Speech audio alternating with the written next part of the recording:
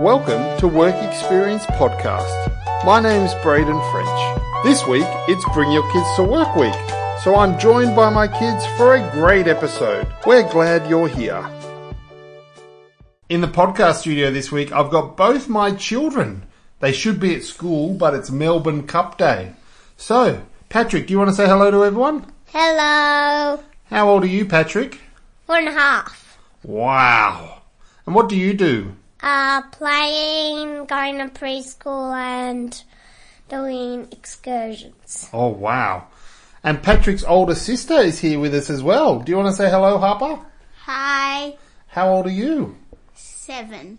Wow. And we've got the day off because it's Melbourne Cup Day. So, kids, this podcast is normally about Daddy's work. Who thinks they know what Daddy does for work? Me. What do you think Daddy does? I think he works for a church. Okay, what do you think, Patrick? I think he goes to camps for work. Yeah, a lot of camps, right. That's pretty close. What do you think Daddy should do for work? A circus. Oh, in a circus. What part in a circus? The person who organises it all. Oh, the ringmaster. This week we're joined by Stuart McMillan for a great chat. Stuart was the former president of the Uniting Church, a man with great stories and great faith, and can't wait to connect with Stuart. But before we do that, a couple of housekeeping issues. On Monday night, we're launching our second WXP live streamed podcast over at our Work Experience Facebook page. The first one was a great success, really fun, but really helpful as well, I hope. And this week, I'm joined by my friends Leowana, Afadang and Sam, and we're going to be exploring the issues around second generation young people in the church. The church has been talking about this for probably 20 years, but what have we done? What have we learned? What are the opportunities before us? We're going to hear from 3 young leaders from across the life of our church, and I'm really excited. I hope you can join us for that. Now, last week, our episode with Father Chris Bedding, a lot of positive feedback and new listeners. Welcome to you all. But overwhelmingly, all the feedback was about the Atlantis Marine Park, the now abandoned theme park sitting just north of Perth. And friends, I hear that feedback. And we are currently working on finding an excuse to take the podcast on the road across to Perth for a live podcast from the abandoned Atlantis Marine Park. If you can help us out, maybe some of our WA listeners who might have a reason for us to come over, or if you can help fund the trip, that would be welcome too. Which reminds us, this episode has a sponsor, Cameron Shields, and we've got a special message for Cameron, don't we, kids? This episode is sponsored by Cookie Dough. That's right, mate. Cookie Dough will always get you a plug on this podcast, friends. Now, we're about to jump into Stu, but hang around at the end of our conversation. We're going to chat about what's coming up in the last few episodes of this season of Work Experience Podcast, and of course, remind you of how you can get in touch. But for now, here's my dad talking to Big Mac. Friends, pretty excited about this week's guest on the podcast. We're joined by Stuart McMillan. Stu, do you want to say hello to everyone? Yeah, g'day folks. It's good to be with you today, and thanks, Braden, for the opportunity. Now, we are connecting. You're up in Darwin, and I'm down here in Melbourne, so thank you to the Liberal Party for the NBN to make this possible. No NBN here, mate. All right, well, as long as you keep turning the wheel, we should be fine. Okay. Stu, tell us a little bit about yourself. Okay, so you know some of the stuff about me, but some of the folks out there won't know. So I came up here in 1982 to work with the Synod. Felt a strong sense of wanting to learn and grow alongside Indigenous people. When I came, I had a 5-year-old and a 3-year-old child and a wife, and so it was a big move for us at that point in our lives. But it's been a fabulous move in terms of living and working with Indigenous people, but also just living and working in this part of the country has been marvellous. I can't remember quite what I was doing in 1982. I think I was born in 84. So this hasn't been a recent thing. This is very much part of who you are. Do you have any hidden superpowers that we might not know of? Not really. No, I'm a pretty ordinary kind of guy. I don't tend to take off my my coat. Well, we don't wear coats up here, but I don't tend to take off my coat and get into a Superman suit. I think that one of the important things for me in this role that I've had up here and work alongside Indigenous people was when it finally dawned on me that I needed to learn language. So I worked for 12 of the years that I've been up here very closely with Congress and with their community development arm. And in the first year of that, and I'd been here 10 years at that stage, the first year of that, my boss, the Reverend Dr. Ginny Ngondara, said to me, you and your colleague are going to have to earn your money, so find somewhere to earn your money because I've got no money to pay you. But 3 weeks out of every 4 weeks, I want you at Guluinku Elko Island in Arnhem Land learning from two old men. And those two old men didn't speak English. So I had to learn language fairly rapidly, or sit on the ground for a year and learn nothing. So it was a good experience to have to grow in my language abilities. Yeah, wow. So that's the superpower. It's not really my superpower. It's the power of language for all peoples. That's great. Now, we're going to get a little true crime here at the moment because it's the question everyone wants to know. When you stepped down as president of the Assembly, they took your hat. Did you give that hat willingly or was it taken from you? No, I gave it willingly, although we kind of failed in the idea we had because of other things that were so much more serious going on at Assembly. So the idea was that we would auction the hat very publicly, but it kind of got auctioned very privately, and so it was on eBay, and there was a few bidders, but mostly they were bidders that knew that we were trying to raise some money for North Queensland, for Karama, who was doing a bush chaplain's job up in North Queensland. And you know, we got about $900 for the hat, but we probably would have got a lot more if we'd done it in the way we'd intended to do it. There was a nice little story about the hat, and I was kind of hoping the story was included getting squashed in the luggage compartment of Qantas Airlines fairly regularly, and I was hoping that Qantas might come to the party and put a bid in, but we didn't do it so publicly. So yeah, I gave it up willingly. I've got it back again. Oh wow! Okay. This is a little inside story. Yeah. Don't worry, no one's listening. No one's listening. My dad, who was trying to ensure that people did bid for the hat, put the highest bid in. He never intended to buy it, and so I have the hat. He bought it, fundraising for Frontier Services, and said, "You better wear it. I'm not going to wear it." So your old man essentially just made a donation to Frontier Services. That's right. Excellent. Well, I mean, because it became iconic with you in that role, wherever you were in Australia and overseas, the hat was with you. So, no, that was great. Which I guess is a segue into... I did get mistaken as an Orthodox Jewish person on a number of occasions. Well, you could do worse. You've served as the President of the Assembly for 3 years, handing over that role to Deidre. And Deidre's been on the podcast and we chatted. She doesn't have a presidential hat at the moment, but we're working on it.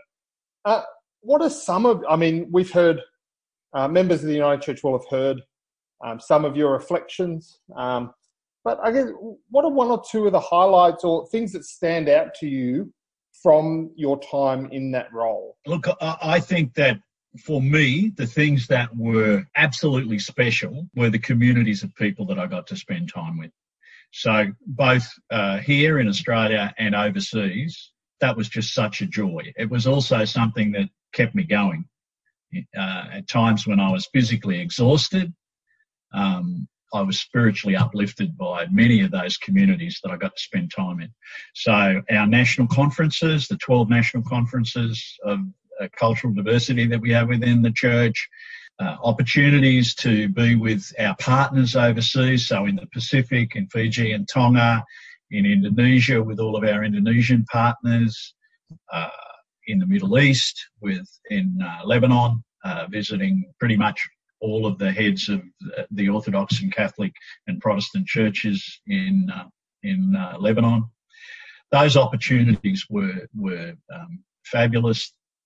The ecumenical connections here in Australia, really, really wonderful. So that, to me, goes to the things that I had to say at the end of my time as president at the Assembly meeting about relationship, and I used an Aboriginal word, ringi, which is a word meaning the depth of relationship that you can't put a value on. So the relationship, Braden, that you have with your wife and kids, you can't put a value on it. There's an intrinsic value, a depth of value in that relationship. It's not like when you sell your car. You'll put a price on your car. You might be fortunate enough to get that price. You might not. But, that's the value you put on your car. And there's a very different word in the Aboriginal languages for that kind of value as against this deep relational, invaluable relationship. And I think that within the Uniting Church, the more that we place value on relationships, the stronger we're going to get.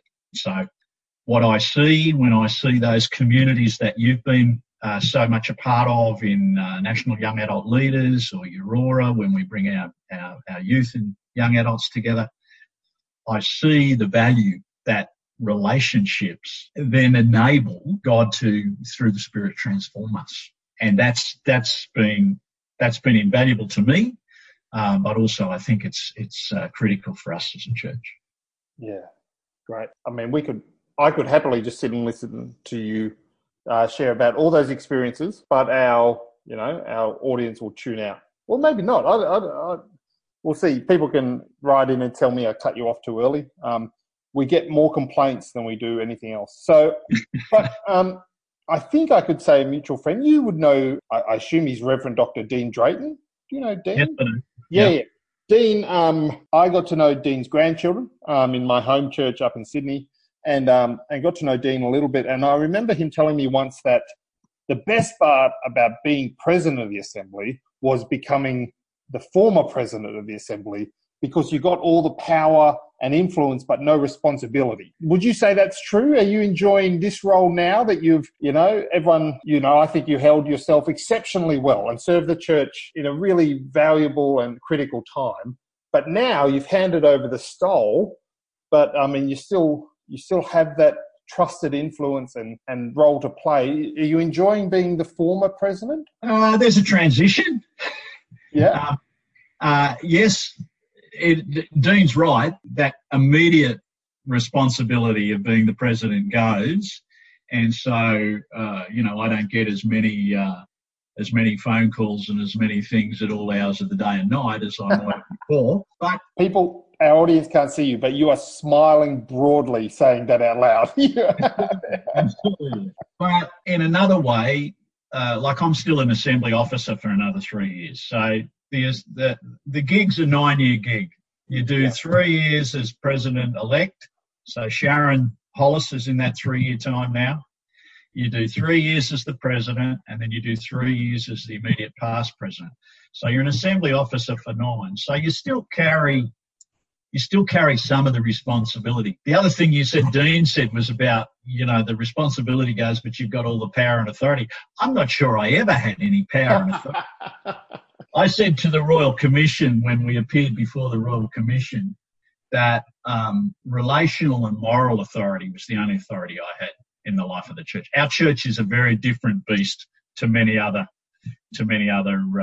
denominations, and really the president has a moral and a relational authority, but a very little authority. The president doesn't even have the same rights that a moderator does in a synod to intervene in something if they think it's important to intervene. So the authority is relational and moral. I reckon. Well, I think you exercise those authorities really well. So you're the immediate ex-president, but you also are now working with the Assembly in the covenanting space. Do you want to tell us a little bit about that? And then, there's probably a couple of follow-up questions, but what is your role at the moment trying to resource the church? So I started as the consultant covenanting with the Assembly Resource Unit in September. So I'm still working out what the role is. We haven't had anyone at the Assembly in a covenanting role for, I don't know, I haven't worked it out, maybe 15 years or more at least. And so various synods have different people doing particular things. Some synods have a director of mission or something that has a covenant responsibility. Some people have covenant officers. Other synods don't have anything in place. But my role specifically has some responsibilities for developing a covenant action plan for the Assembly, so that we have a national action plan, and that we have as a foundation for that the United Nations Declaration on the Rights of Indigenous Peoples. That's something that we've gained and learnt, both Congress and ourselves, the Assembly, through the contact with the United Church of Canada. So some Congress people went with the Assembly General Secretary to Canada this time last year, and then the Canadians came over to Australia in March of this year. So that's a kind of a specific responsibility. But really, at the moment, I'm just trying to walk alongside the initiatives that are taking place in different synods. So I was over in WA a couple of weeks ago, and along with the local Congress leaders, we delivered a 2-hour workshop to their Presbytery of Western Australia meeting around covenanting and around sovereignty. Various parts of the church know something about covenanting. Lots of other parts of the church don't have any idea about covenanting, let alone sovereignty. So there's a lot. Some of it is educational and resourcing. Yeah, no, that's great. I caught up with Uncle Ray Minikin in Adelaide a couple of weeks ago, and he was there speaking as part of a justice conference. He's another man with a cracker hat as well. And he spoke about that the Uniting Church in some ways is leading the Australian Church in this area, but also that we have so far to go. So that there's some things that we've done that we should be rightly proud of. The preamble to the Constitution, the establishment of Congress, those sort of things, but that now's not the time to sit back and be like, oh, well, look at us, but actually we've got to build on those things. Would you say that's a fair assessment? Yeah, absolutely. And yeah, I completely agree with what Ray said. We certainly do. And we exercise, really, those things that we've done have offered moral leadership to the nation. Yeah. But we ought not to say that it's a done deal. And I don't hear anywhere around the country that view, but I do think that what we've been doing hasn't permeated out into congregational land. Even in our agencies, nearly all of our agencies have got reconciliation action plans, which kind of becomes part of the accreditation for many of the agencies and things that they need to do because they receive government funding. So in some ways, they're ahead of us in some places. So really, the job is to ensure that on the ground we're living out the covenant as first and second peoples. That we're doing that in life-giving ways. So I'm probably one who doesn't favour programs in inverted commas as much as relationships. So in the West Australian workshop, we asked people as a bit of an icebreaker, and there was 100 odd people, so we had a number of table groups. And we said to them, look, talk to one another about one significant relationship you have with an Indigenous person. There was no Indigenous people in the room except the co-presenters with me, so the leadership of Congress. So talk to one another about a significant relationship. And, for some people, they don't have a significant relationship. So that's where it begins relationally at a ground level. Yep. I can identify with that. 36 years ago, before I came here, I was in a part of Sydney. I did not have a relationship with an Aboriginal person.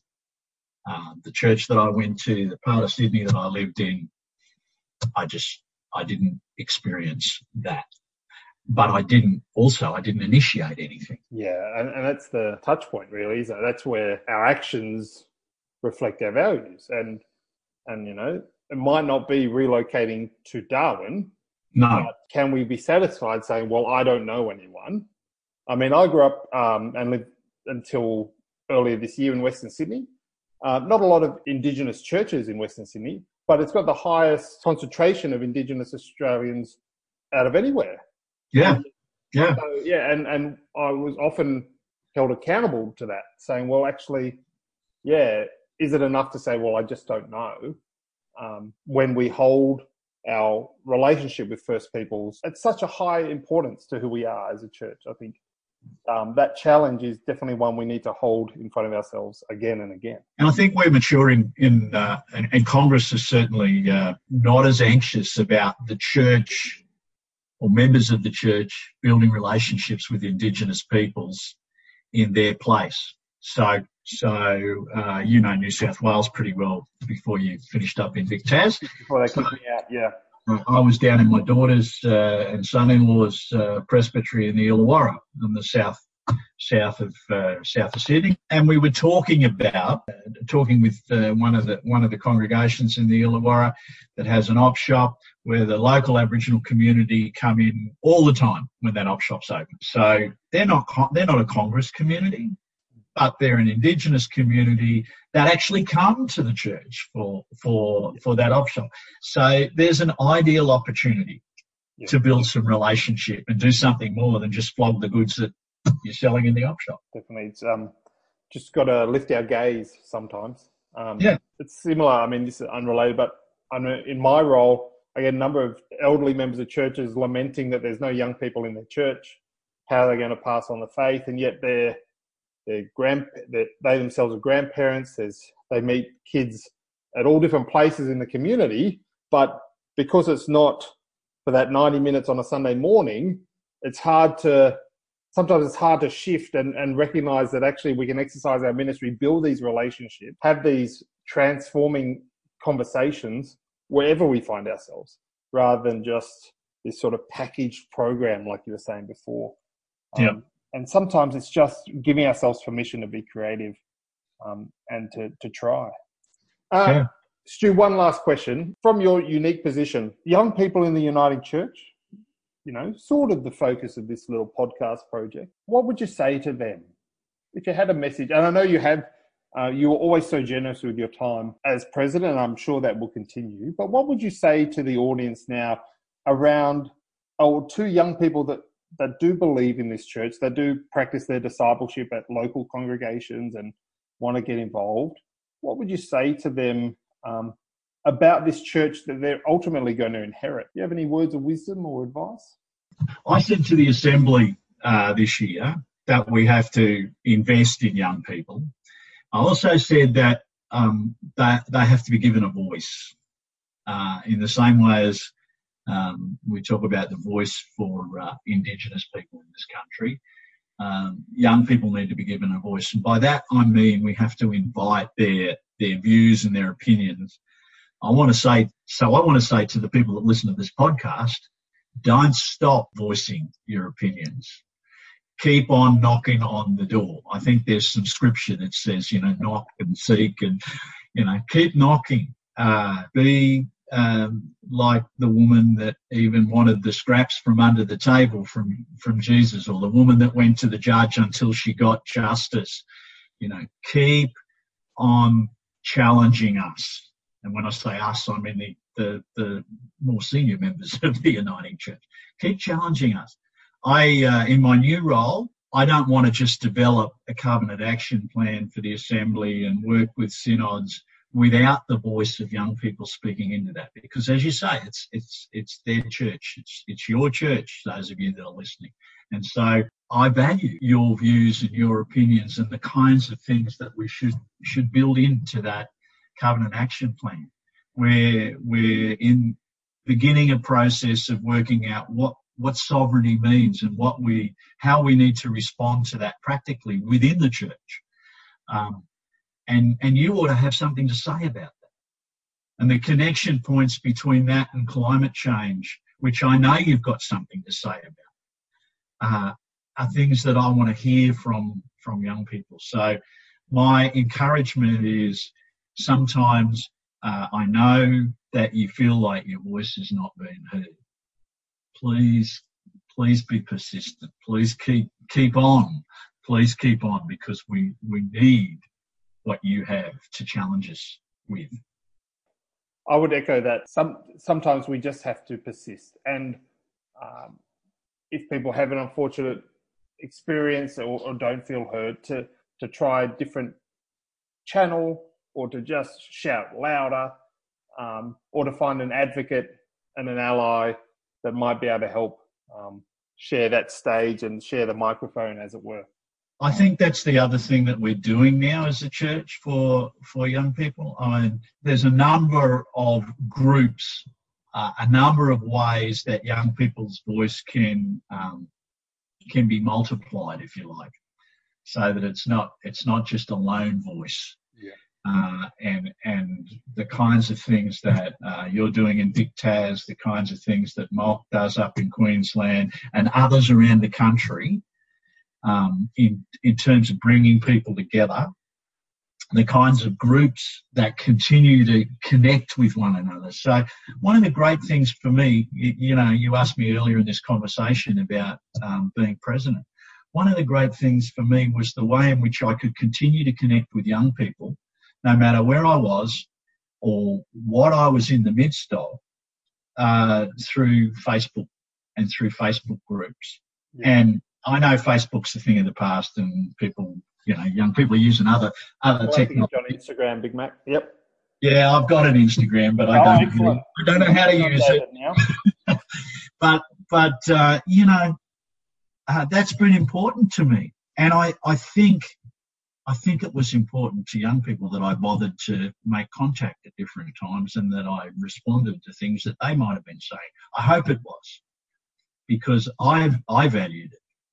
And I think that those communities are also important communities. It's good to get together, but there's other ways we can support one another, and I think that's valuable too. Yeah, definitely. No, I think we tried to find someone that had something bad to say about you, mate, but I obviously didn't try hard enough. Couldn't find anyone. A final plug. A couple of episodes ago, we had Lindsay Cullen, who is a colleague of yours in the Assembly, on to talk about this new circles way of working. And I know you're involved in one.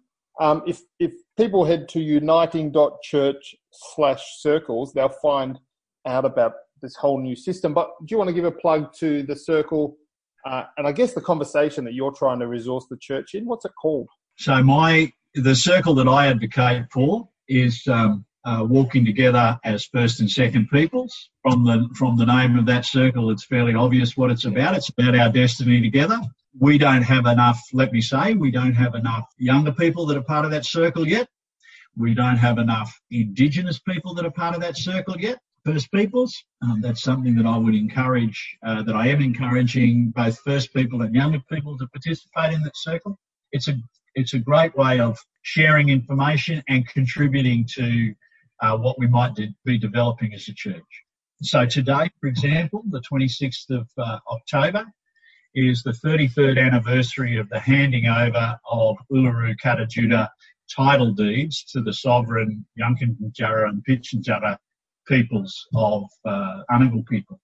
Last year, on this day, the Prime Minister and the government rejected the statement from the heart developed by First Peoples at Uluru. They replaced the lie of Terra Nullius with the lie of the third chamber. So today we commemorate a recognition of coexistent sovereignty for those First Peoples of Uluru and Kata, and today we weep because the government rejected the one petition for a voice. Mate, thank you for your time. I'm going to chuck some information on the Work Experience Facebook page around the Walking Together with First and Second People's Circle, and some of the great work the Assembly is doing there, with the hope that we can help this, as you were saying, work its way down into congregations and be part of the lived reality of people and members of the Uniting Church and all churches, to prevent it remaining a theoretical commitment, but a lived reality. Absolutely, and I saw the post of you driving the bus to National Young Adult Leaders Conference, LEAD, in Adelaide in January. Carissa and others that have been doing some of the planning for that. For those of you that are going to go to LEAD in January, there'll be Sean Wheatra, young leader in South Australia.